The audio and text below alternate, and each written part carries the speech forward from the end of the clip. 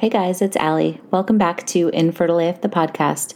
This is episode 122 called Melissa and Erik. Today's episode is sponsored by MedFertil by Elan Healthcare.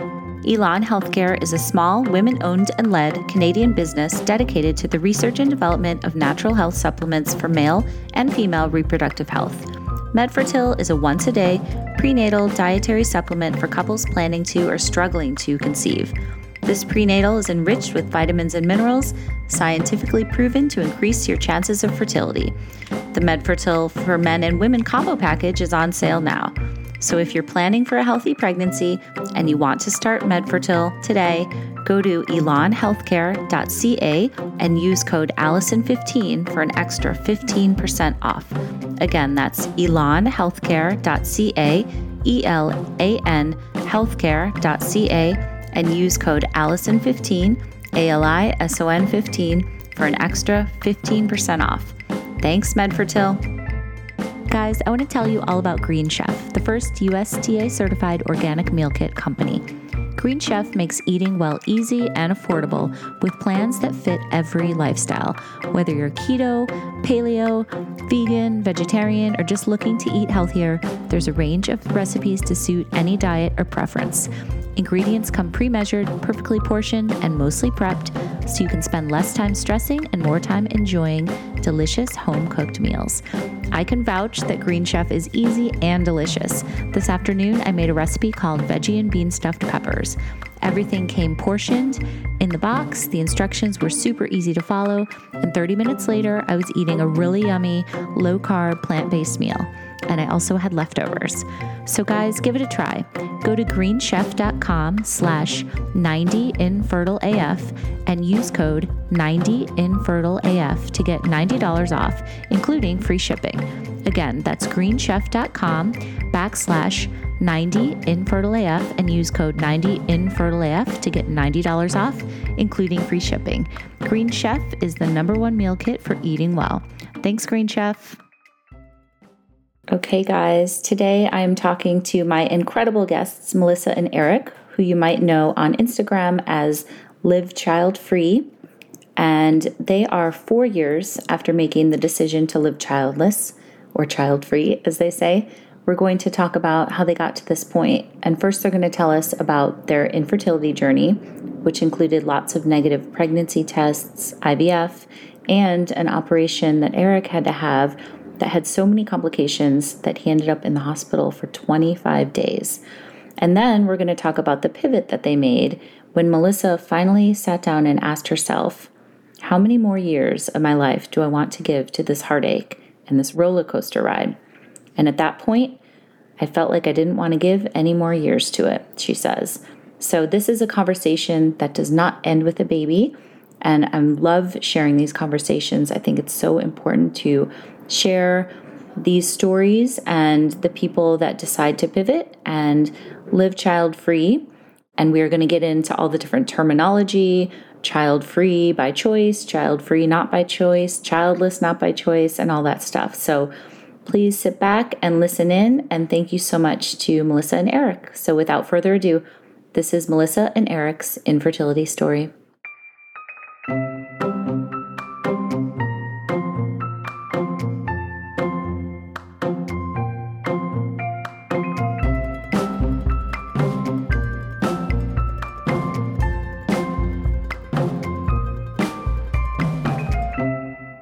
Hi, guys. How are you today?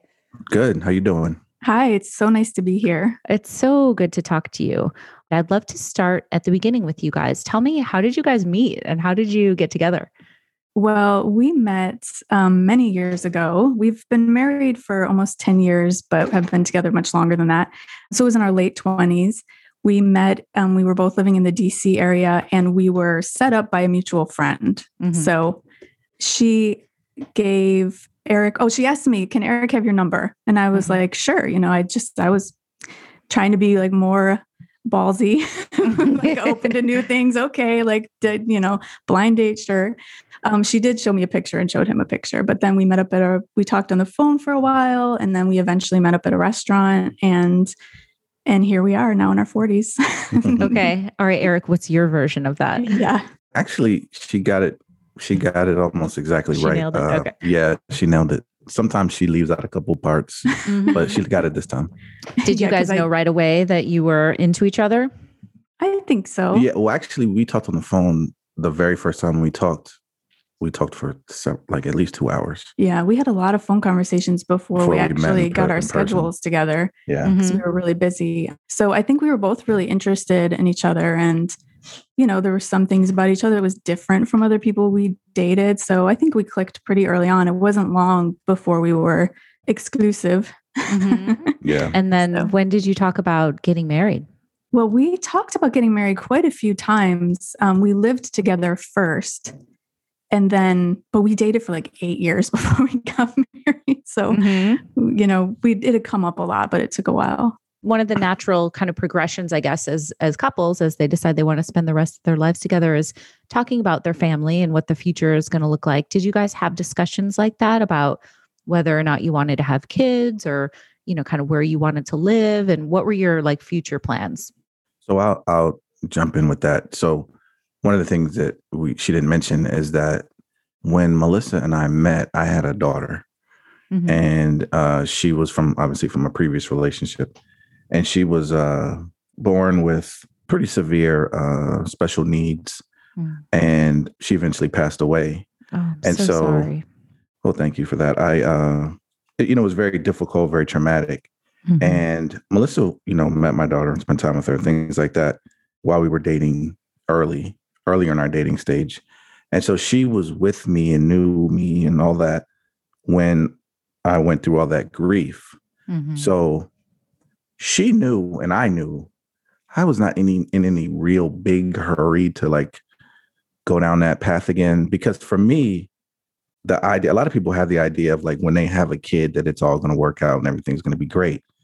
But that was not my experience. My experience was, hospitalizations and nurses and special needs and round the clock care. Yeah. And so I was not, unfortunately, super keen on going back into that world again, which I think that's understandable. So it wasn't necessarily that I was going to say it wasn't that I didn't want to have kids, but I just was not really interested in thinking about it, which is one of the reasons why it took us so long to sort of finally settle down and get married, because in my mind, I think like one of the reasons why I wanted to get married was because I was ready to start having kids or, start a family. And I just wasn't ready for that. And you knew how much I wanted to be a mother. Right. So you wanted to be comfortable with that, I think, before we tied the knot. Yeah. Okay. That's so interesting. Coming from that background, you're exactly right. And I love that you said that, Eric, like people think you have a kid and it's just going to kind of work out, and you were coming from such a different perspective. So that like kind of complicates things from the get-go, right? Or like layers on, a lot more feelings.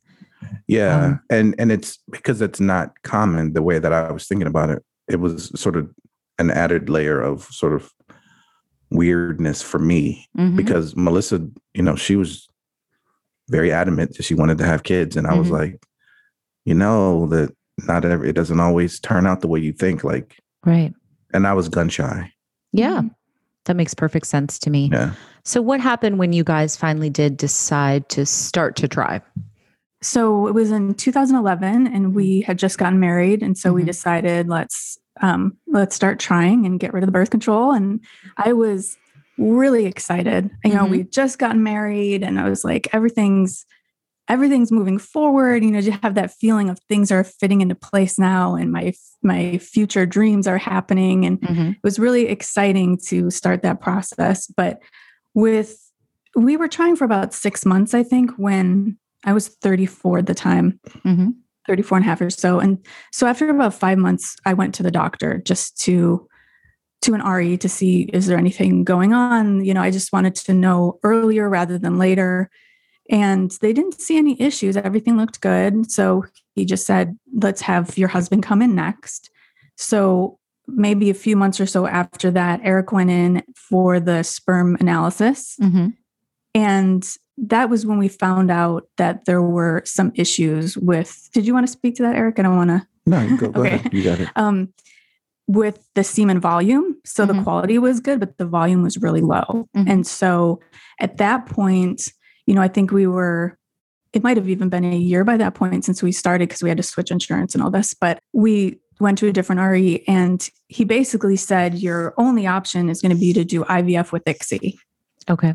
You might as well skip IUI, skip trying naturally. It's not going to work. Okay. So how did you guys feel when you got that diagnosis? And Erik, how did you feel when you got the test results?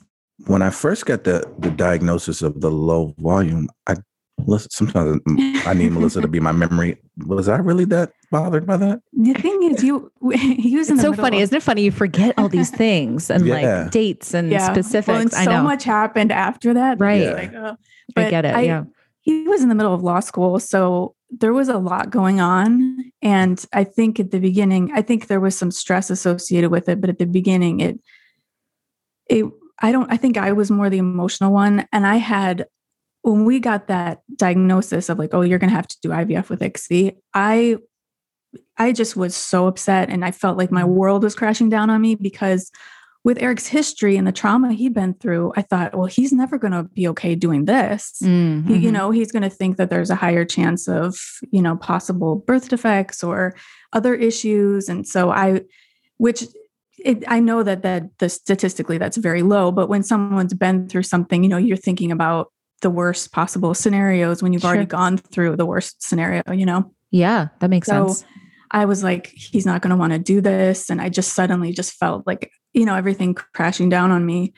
But that's not really how I was feeling. Yeah. I think you were a little more distant from it at that point. And then that same doctor said, well, because I was in that appointment by myself, he was like, because you're having all these feelings, you're so upset, and you're not sure if your husband's going to be okay with that.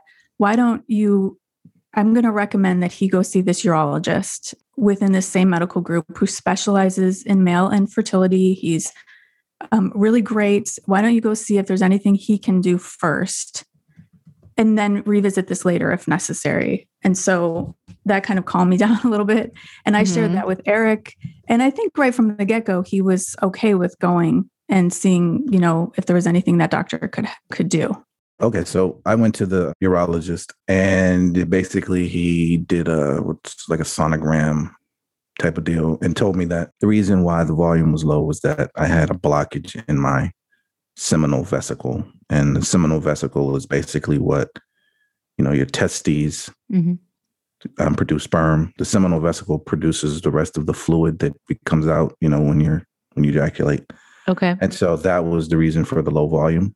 And he basically just said, I see the blockage. This is something I can fix. An outpatient sort of procedure. It's not going to be super involved, and you should be good to go. Okay. And so at that point, I was like, okay, cool. Right. Like, we figured out what's going on. It's not like she said, it's not like the semen are, not good quality. It just wasn't a whole lot of them. Okay.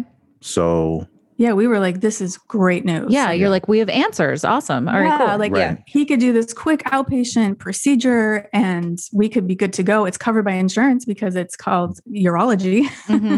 It's not called infertility. And so we were like, this is great. And Erik, didn't take him long to decide to do it. He was all for it. So yeah, because you got to remember at this time, we kind of skipped over the part of like, I was gun shy and hesitant about kids for a long, long time.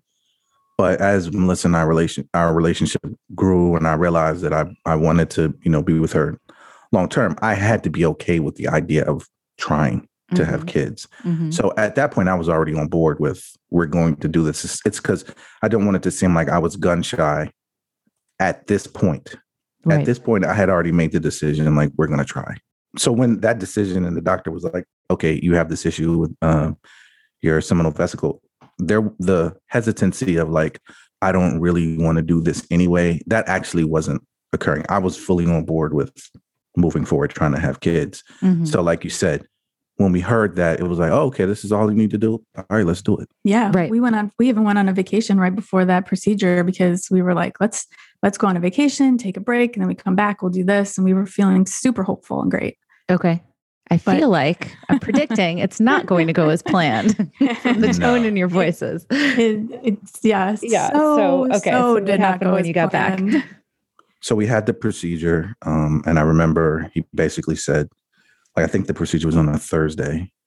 And he said, I think he said basically by Sunday, you should be able to, resume a normal sex life and everything should be good to go. Yeah. He was like, once you're feeling good after a couple of days, just start trying again. Mm-hmm. Yeah. And so anyway, what happened was he did the procedure. And I remember when I woke up, I felt kind of weird and didn't feel well. Mm-hmm. But he was like, oh, that's normal, yada, yada. He said, you should be fine. But he said one, thing, which was don't get constipated. And I just remember that. And one of the reasons I remember it is because even now, that's not really a problem for me. Yeah. I have the opposite problem. Right. I go too frequently. Constipation is not something I ever experience. Okay. But you said you wanted the details. Yeah. Yes. I told you, no such thing as TMI. So as you can sort of guess what happened, I never felt well. And so for the next, I would say like 2 weeks, I felt weird. I was having, bouts of constipation and lots of pain. I even went to the emergency room one night. Did I stay overnight? I think I did. I don't think so. But you had a fever and they were like, if you get a fever, you have to go because it might be an infection. Yeah. So we did that. Then they said there was no infection. But I mean, it was 2 weeks of constantly calling the on-call doctors, going to the store to get things, him being in increasing amounts of pain. Right. And you're like, shit's not right. Like something's going on, right? Something's clearly going right. Yeah. But I didn't know, I had no idea what it was, but I just knew it. And I thought maybe I just wasn't healing as fast as I needed to or something like that. Anyway, long story short, about 2 weeks later, like the pain is just excruciating. Oh no. To the point where like, we were just like, let's just go to the emergency room. And his abdomen felt hard.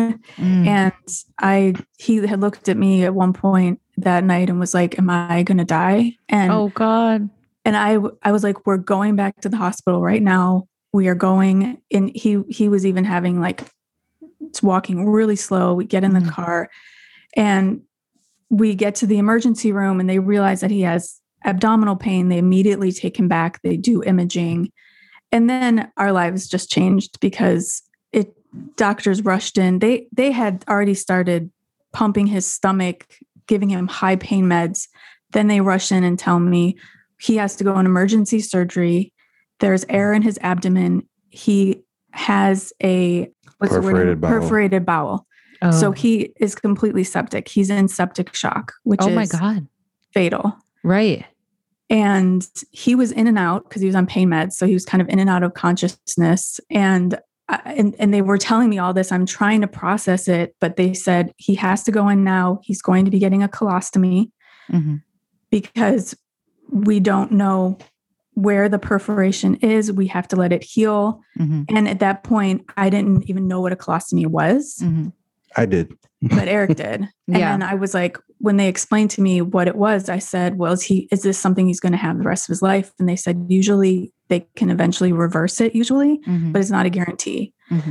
So at that point, I'm just, every time he's out of it, I'm sobbing. I'm just completely a wreck, terrified that he's not going to make it. And if he does, he's going to have a colostomy bag for the rest of his life. So it was extremely traumatic. Yes, that is. So, okay. So you went in for surgery, Erik, and what happened?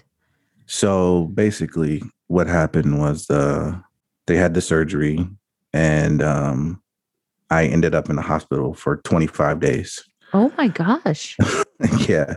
I was in, obviously in intensive care for a few days. And then for 2 weeks, you were in the ICU. Because of the infection? Yeah. I mean, because sepsis is your whole entire body is infected. And so the first 4 days he was on a ventilator and basically in like an induced coma. Oh my God. Because, it's kind of touch and go those first few days. They're trying to get your body to heal or come out of the infection. You're on like 4 different types of antibiotics. You have, he had tubes coming out of everywhere. Oh my gosh. That must have been terrifying. It was absolutely terrifying. Mm-hmm. It was so like he said, he was in the ICU for 2 weeks, and then he was able to get, bumped down a level for the remaining 13 days. Mm-hmm. And then we went home finally.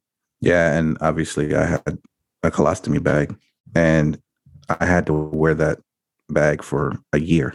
Wow. So, and eventually, the doctor said that it might be reversible, or it should be reversible. And so basically what happened is a year later, I had reversal surgery, which, so I'll just explain basically with a colostomy. What they do is they take a piece of your large intestine, they cut a hole in your chest and pull a piece out. And so you remove your solid waste into a bag. Right. The bag is attached. Yep. And so with the reversal surgery, they open you back up and then sew the pieces of your intestine back together. Okay. And hopefully everything works out. Right. Well, so I had that, and that was successful. So now I'm able to. Wow, it was successful. That's great. So that was an enormous relief that day, a year later. Yeah. So that's also, got to affect your relationship and intimacy and all that, right? So 100%. There's another layer of complications. Yeah. God, you guys have been through so much already. Yeah. And then, amidst all that, there's still this elephant in the room of infertility, because that's right.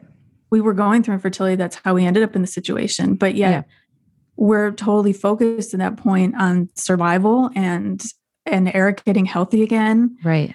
But obviously the conversation around kids would still occasionally come up. But there were moments where I just felt like that's never going to happen for us. Like, how could it happen after this?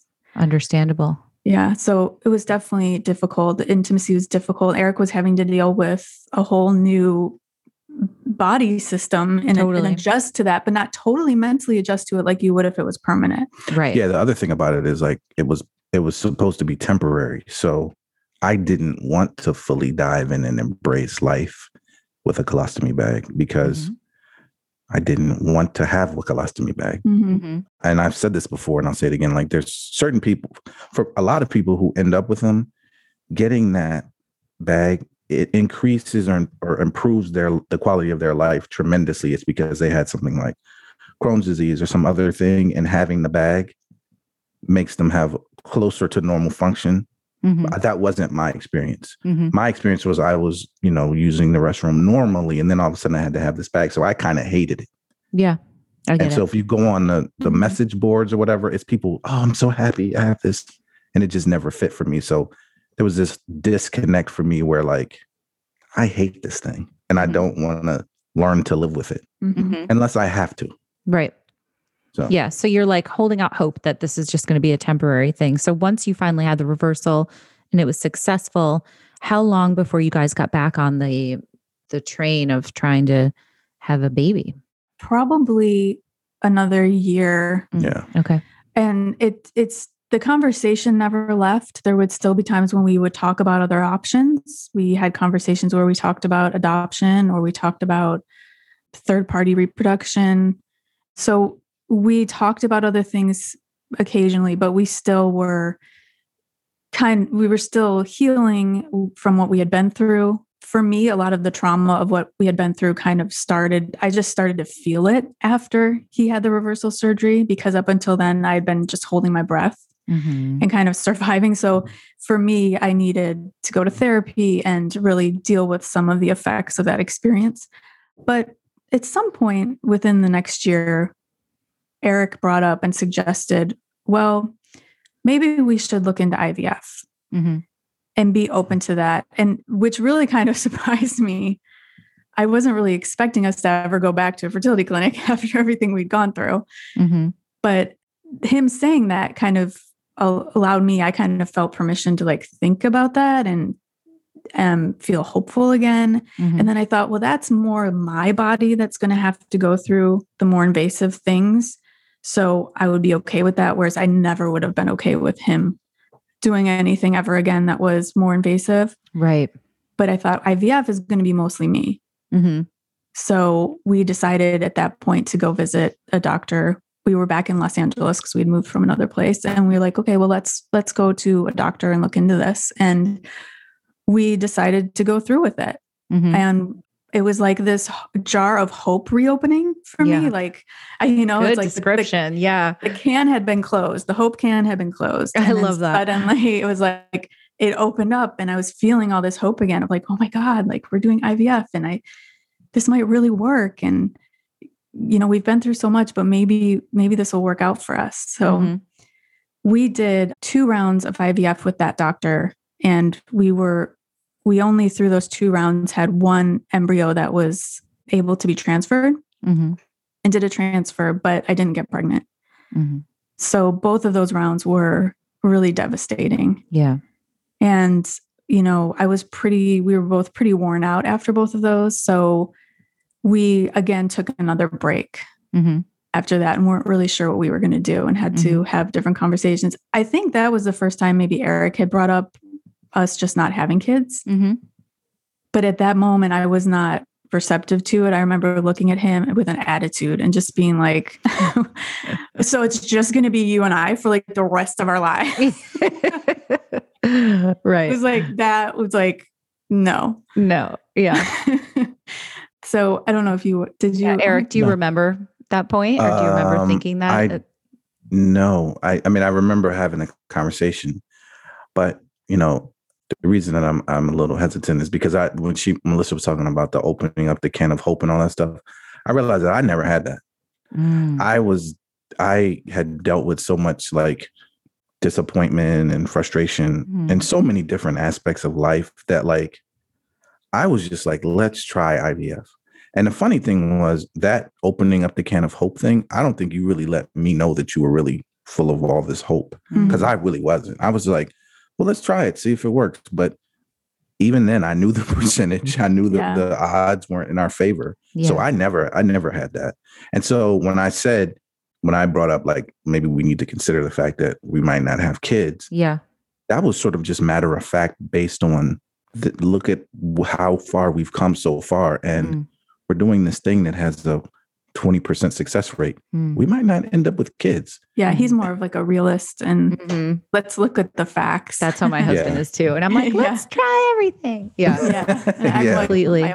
I'm more emotional. But he also knew that he also wanted me to feel like I had done all I needed to do. Yeah. Right. So let me ask you this. Did the surgery, aside from, almost being fatal with a mishap, did it work? Like, did it make the male factor better? So I had a catheter inserted into my male private part, into the hole.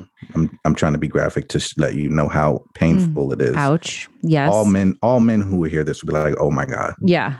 Everyone just like crossed their legs and like yeah. So I had a catheter for the entire 25 days I was in the hospital, and then several days, I would say maybe another month after I came home from the hospital. So you're giving me a look. It wasn't a month. I don't think it was that long, but you did have it when we got home. Yeah. Yeah. It was at least a couple of weeks. So anyway, there was all kinds of like swelling and issues related to that we never really got a real, chance to see if everything healed up. But when we got to the IVF part and you had to give your sample, it's like the quality was still good. It was basically the same. But I don't think anything really improved until we did acupuncture. Acupuncture actually did help. Yeah. Interesting. Okay. Yeah. Completely forgot about acupuncture helping. Yeah. So because after the 2 rounds of IVF, when we had that break and we had that first child-free discussion, then we decided to just kind of look into every option, and we went to an adoption seminar and we talked about that experience. And then I was like, well, let's do some of the natural stuff we've never done. And then I heard about this like amazing doctor in LA. Let's do this natural stuff. And then let's go to this doctor and see what she thinks and maybe do like another treatment with her. So we lost weight. We did acupuncture over the course of a pretty long period of time. I don't know, 9 months or something. So you're both going to acupuncture? Yeah. Okay, cool. Every week. Yeah. So we were doing all of just trying to be very healthy naturally and all of that. And so then we go to this other doctor. She runs like 1,000 tests because she's very thorough, trying to get a full picture. And then we decide to do a round of IVF with her. And we didn't end up with any embryos that were genetically normal. So the devastation after that was, I think of like my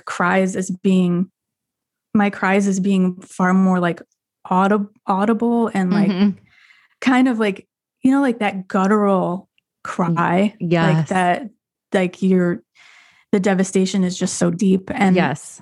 And I think I just knew after that round that I'd hit a point where I just couldn't do anymore. I'd hit whatever my boundary was, where it was like, I can't go through any more physical, mental, emotional, and in every way, I've just hit every wall that I have.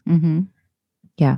So that was where, at that point where we were seriously talking about, child-free living being our resolution. So were you familiar with anybody? Like, was there anybody in your life that had gone through infertility and then decided to live child-free? Like, did you have any, or did you find any people? I don't know if you were like on Instagram yet, or if you'd started your podcast at this point yet, but what was No. We definitely hadn't started a podcast. So what was the support? Like, what kind of support were you guys getting? Pretty much there was none. When we were going through infertility, there were times pretty early on where I had searched online to try to find people who were childless after infertility, because the fear was so heavy. The fear of never becoming a mother was so intense, and I think drives so much of the suffering that you feel, or that I felt, that I kind of wanted to know, can I be okay if this doesn't work out? And I did find a few bloggers back then, and I don't know, maybe one book. There wasn't very much, but there was a little bit. That would have been 2012, 2013. But there wasn't much. Like now, today, if you are able to go on Instagram and search certain hashtags and things, you can find a lot more resources. But there wasn't much then. And certainly when we stopped, I mean, I had never known anyone I didn't have any close friends who'd gone through infertility, period. One family member, but I didn't know anybody who left it without a child. Yeah. So did you guys have like one of those deep discussions that was like, we're going to stop pursuing parenthood and like focus on ourselves and like being a family of two? Like, did you ever sit down, or was it just kind of gradual and you just both kind of came to that same place? Well, for me, the last round was kind of like the Hail Mary of like, let's get healthy. Let's do everything we can do. We did the acupuncture, all that stuff. And then it still didn't work out. So for me, it was like, it was a little less emotional because I didn't necessarily, I knew what the odds were the whole time. And so when we were dealing with all the disappointment, it wasn't some huge shock for me. And it was basically like, do we want to keep doing this? Like, it hasn't been working. The odds aren't really great. Why are we continuing to do this? But for Melissa, it was more of an emotional, like, no, this is my life's calling to be a mother, blah, blah, blah. And, blah, blah, blah. Yeah, sorry. I didn't mean to be yada, that yada, yada, whatever. Yeah, no, but seriously, exactly. that is kind of how she was. And for me, being a parent was not necessarily this idea of sunshine and roses. Right. So it was like, this isn't looking like this is in the cards for us. Maybe we can, try something else. Yeah. And to answer your question, we did have, I think it was more than one conversation, but I feel like within a month of that last IVF, we had made a very, very serious permanent decision that we were done. Well, it was really, let's be clear, it wasn't my decision. It wasn't like I convinced her to stop, because I knew if I told her or I was the one who was responsible for saying this is over, that it wasn't going to be helpful or good for us long term. It needed to be, I was willing to do another one if she wanted to do another one. Yeah, he was like, are you sure? Like, are you sure you're going to be okay? And yeah. And, I never changed my mind after that. I could have, but I didn't. And I knew that it was, emotional, and there were other things involved. So I wasn't trying to be some robot dictator telling her to stop. Yeah. So Melissa, can you talk us through a little bit more about how you finally came to like peace with that decision? Because I know that there's people out there listening, and I've talked about this a lot before in various, like in my fertility rally support groups and stuff, and with other people I've interviewed, it's one of those things where I think people sometimes are scared to pivot and scared to change course. And you get so laser focused on this end goal of having a baby, and that's the happy ending, that you don't realize that there are other happy endings too. So how did you, if you don't mind, like talking me through a little bit how you finally made that decision and then like came to be at peace with it? I think for me, it had to do with constantly checking in with myself and how I was feeling throughout all of the years of infertility, which is about 6 years. And when I would check in and see how I was feeling, like there were times after like maybe even the second round of IVF or after Eric's surgery where I really felt like, this isn't going to happen for us. We're done. But then, a month or two later, I would feel differently. I was like, no, I really like, what about this or what about this? Like, I really wasn't, when I check in with myself, it was like, no, I'm not really done with this. I really want to pursue other avenues. But after checking in with myself, like after that last one, I really felt like my life the way that I internally felt was like my life is trying to get me to accept something. And I'm pushing against it because I'm afraid. But maybe I need to embrace it. I really felt like the way I've described it in the past is like I'm banging my head against a wall and I just can't keep banging my head against that wall anymore. Like the wall's not going to move.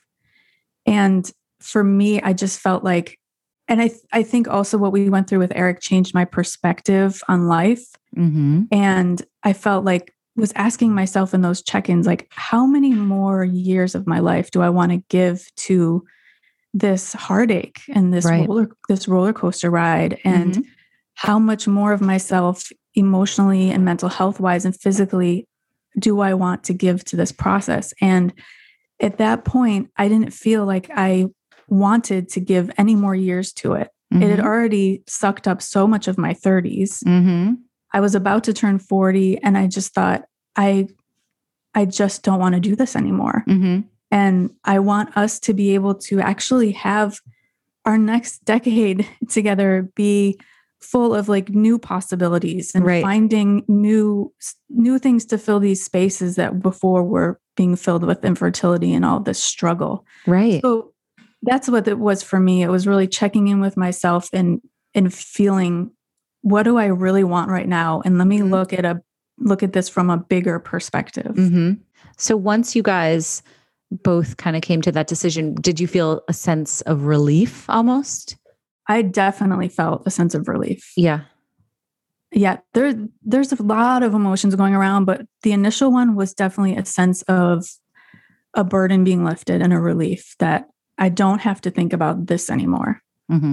As far as like the making appointments and the shots and the and the taking your temperature and all that crap. Totally. It's like, I'm done with that. You're right. In that it's such a time suck. And then all of a sudden it's been 6 years and you're like, what just happened? And like so much of your thought process every day is just consumed with it. Totally. It's just so difficult. And so I definitely felt a relief from that. Did you, Erik? I don't think I would say that it was relief because I knew that for Melissa, it was this like devastating like mindset shift. And so like it wasn't relief because like, I don't know. Because you were concerned about me. I was like, okay, now we're in this new world. And like, I don't want to say this was her thing, but it was her thing. Like the IVF and the decisions and I really want to be a mother and all that stuff. And I was like, yeah, I want to do it too. But things don't always work out. And so if it doesn't work out, like I didn't have that same level of hope and optimism that she did. So then when we decided to stop, it wasn't relief because I didn't have as much invested in it as she did. Then I became concerned for her once we made that decision to stop. Concerned about what? Like, is this death of a dream, death of her ideal of what life was going to be so devastating to her that she'll never get over it, or that, it'll be very difficult for us to move forward. That was one of my concerns. So it wasn't relief. That was definitely not the emotion I was experiencing. Yeah, that makes perfect sense. Yeah. So what did life look like? Okay. So this, the kind of the closing of this chapter, as it were. I know that you guys have lived a life, and reading some of your Instagram posts and stuff, it's like you've got loads of love and learning and laughter. So tell me, what does life look like now? Well, we are a little over 4 years now since that first decision. Okay. And I definitely went through a lot of grief, and especially the first year, year and a half. But now it's interesting because when I think about my life now, if I look at the things that I still struggle with in my life, they're not connected to me not being a mother. Except for occasionally when when something will get triggered. Like there will always be times in my life where that grief gets triggered and that emotion comes up. I think it's just a permanent part of myself that I've accepted. Just like any grief, you can be around something that triggers it and the emotion comes up, and you may not last for very long. What was like an example of a recent trigger, or maybe not recent, but like your last one you can think of? 2 people getting pregnant during the pandemic accidentally. Like quote unquote, and being like, oh my God, we just looked at each other and it happened. Or like, quarantine babies, people, like all that. Yeah. That's a trigger for me, is when people find out they're pregnant, and especially if they weren't trying, because it's like, so like, it's like they're like a unicorn. Like, I'm like, how I know. I can't even like imagine that. Like, it's so beyond my experience. Right. It's so true. Yeah. And I think what it does is it validates everything I went through. And I think that's why it triggers the grief. Because it's like, you went through freaking hell. Yeah. And they just had sex, acting like whoopsies. Right. So it kind of is like, it validates. And I think that's why it triggers it, Yeah. And so, but it doesn't, I'm not down for the count when it happens, usually for a long period of time. It's usually, I bounce back pretty quickly. But so it does still get triggered. But I will say, back to my other point, most of the things that I struggle with in life are things that I struggled with before that, like body image, things that I've dealt with that are lifelong struggles that have nothing to do with infertility. Oh yeah, you and me, we could have a conversation about that, a whole different podcast. I've been there. I mean, that's been since I'm a teenager. That's totally lifelong work. So those things aren't really related. Most of the time, what I struggle with isn't really related to being child-free after infertility. So it's really nice to get to that place. Yeah. And also to have like the mind shift is how we talk about it, because it's an identity shift afterwards. Right. I think of myself as a child-free person, and we have a family of 2 and our dog. And like, I don't think of myself anymore as being like, usually as being infertile, or it's just, I'm a child-free person. This is my life. And so we're in a very different place than we were 4 years ago. Erik, what do you think has been like the greatest part of making this decision and kind of pivoting and living the life as you guys are living it now? I think just what Melissa said is pretty accurate. I think that we had to deal with the disappointment / grief.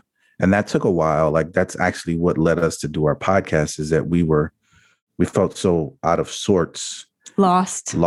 Like, what are we doing? Like, where do we go from here? And the thing is, like, I said this and I say it all the time. Like, I was trying to figure out, where are all these people who are the 80% of people who aren't successful with infertility treatments? Where are they? We can't find them. We're not hearing their voices. All we hear about is the people who ended up with kids and are successful. And I'm like, they got to be out there somewhere. Yeah. And so that was it's weird. We started a podcast looking for other people. Right. Like hoping other people would maybe talk back to us. It had only been like 5 months, 6 months, I think, since we had made our decision that we started the podcast. We were like, we're going to talk through this, and hopefully if any of you are out there, reach out to us. Right. Yeah. That's why I started mine too, or this one, was because I was like, I need same with me. Like, it was after I had finally had my son through IVF, but I still was craving these stories and these people, and was just like, where are you? Like, right. Yeah. So do you find that the community has grown, or like at least you found more people along the way over the last couple of years? Yeah, that's been the biggest thing, is we've reached out. By us reaching out, people have talk back to us, and we've learned a ton about what life is like. And like, I think that the biggest thing for everybody is just, am I normal? Mhm. And so they hear our stories and they feel, listeners, they feel normal, and they give us information, write us letters, and we go, okay, there's Mhm. somebody in Sweden who's going through this too. And then that makes Melissa and us feel a little more normal. Mhm. And so we've also just got a lot of perspective on why it bothers us so much. Like, and what we've concluded is that, like, this idea of not being normal or not being like other people is so devastating. Being left out is such a Yeah. devastating thing. And like, that's what binds us all together. Mhm. And it's a real human Mhm. experience to feel Mhm. that. Mhm. And so, like, in a sense, it takes a while to get over it, and you do grieve it. But then after a while, for us, it gave us comfort. That's what I would Mhm. say. Mhm. Yeah. And like he said, there's that you have to get comfortable with being different and kind of countercultural. And that takes a while for a lot of people. Not everybody wanted to be that way. They didn't want to be Yeah. out of the box. We wanted, Right. yeah. And it's difficult when you feel like everyone else is going past you and everyone else is going on to these other steps in life, and you feel like you're left behind and you have to make your own path. Mhm. That's something that takes a while to get used to. But Mhm. yeah, seeing it more of a community, getting emails from around the world, Right. seeing an Instagram community grow now Right. is definitely really helpful. Yeah, and the Child Free Collective, and Mhm. Yeah. yeah, I've had a bunch of people on my show too who are child free. Have you guys ever talked to Ruth Gordon? No, well, just through Instagram, like a couple of DMs. Yeah, you Yeah. should have her on your show. She's awesome. Yeah, she's pretty funny. I I'm don't know if glad that that affects you message guys. is getting out there more now, but it's true, because one of the things that I always say about that is that when it comes to infertility, we received a medical diagnosis. So Right. this isn't like a competition that we all entered and we just don't give up, keep going so you can win the Exactly. competition. Like, this is a medical diagnosis. Right. Like, this is something that is a medical diagnosis that doesn't have a guaranteed cure, so Yeah. to speak. And so if you choose to at some point accept it and move forward without kids, that's not giving up. That's Right. I'm accepting this medical diagnosis and I'm choosing to move forward. Right. And you're And choosing a different kind of a happy ending. yeah, it's really changing your perspective. And it's another reason why it's very hard to do is because we're raised in a culture that is so infused with messages that our worth as women comes in being mothers, and you rarely hear narratives that are different from that. And so it's when you're going through infertility and you're terrified that you're not going to be a mom, because you're thinking, well, who am I going to be if I'm not a mom? Like, what's my future going to be like if I don't have that?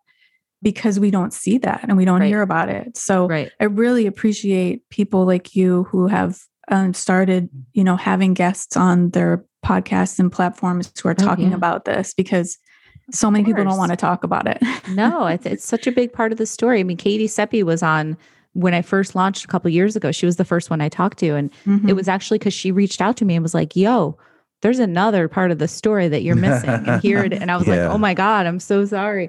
I don't know if she said yo, but but yeah, I mean, I think it's so important to share stories like yours.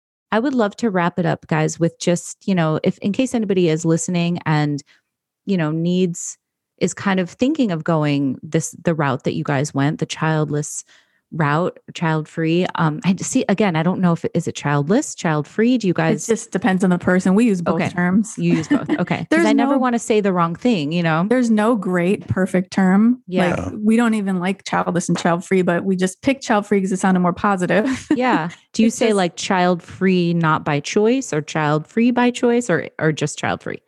It just we say everything. Okay. Like, we're not that picky. Some people are really particular with their terms. We usually just say child free or child free after infertility, but sometimes we say childless not by choice. I mean, we're like, whatever. Okay. Sometimes we just say we don't have kids. Yeah. so we're not that picky. Okay. But my point being, sorry, I got on a tangent there.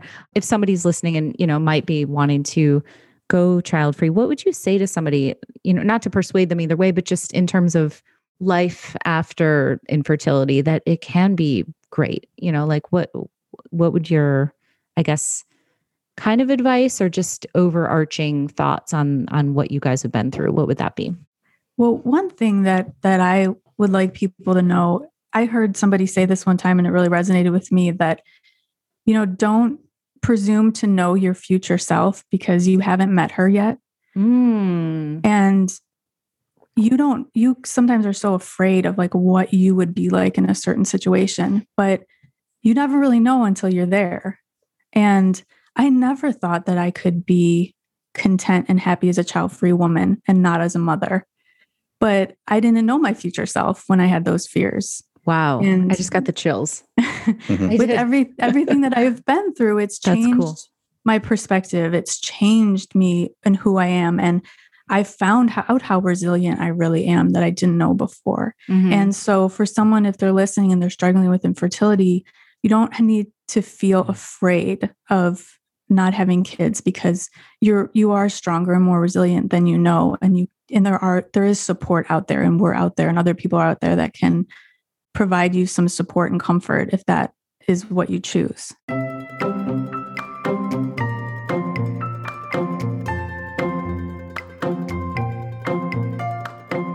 All right. Thanks so much for listening. And thanks again to Melissa and Erik. Guys, if you have not yet subscribed to this podcast and you are a fan, I would urge you to do so that you get the episodes right when they publish on either Wednesday or Thursday morning, depending on the week. Also, if you have 2 seconds to go, do a rating and a review. That really helps us get noticed in this ever-expanding field of podcasts so we can reach more people. And finally, if you are going through infertility or family building in a non-traditional way, please check out fertilityrally.com, which is my passion project with Blair from Fab Fertility. We are a community, we've got content, we've got curated events, and we are there to support you no matter what you're going through. So let me know if you have any questions, but definitely check it out, thefertilityrally.com or on Instagram @fertilityrally. All right, thanks. Talk to you next time.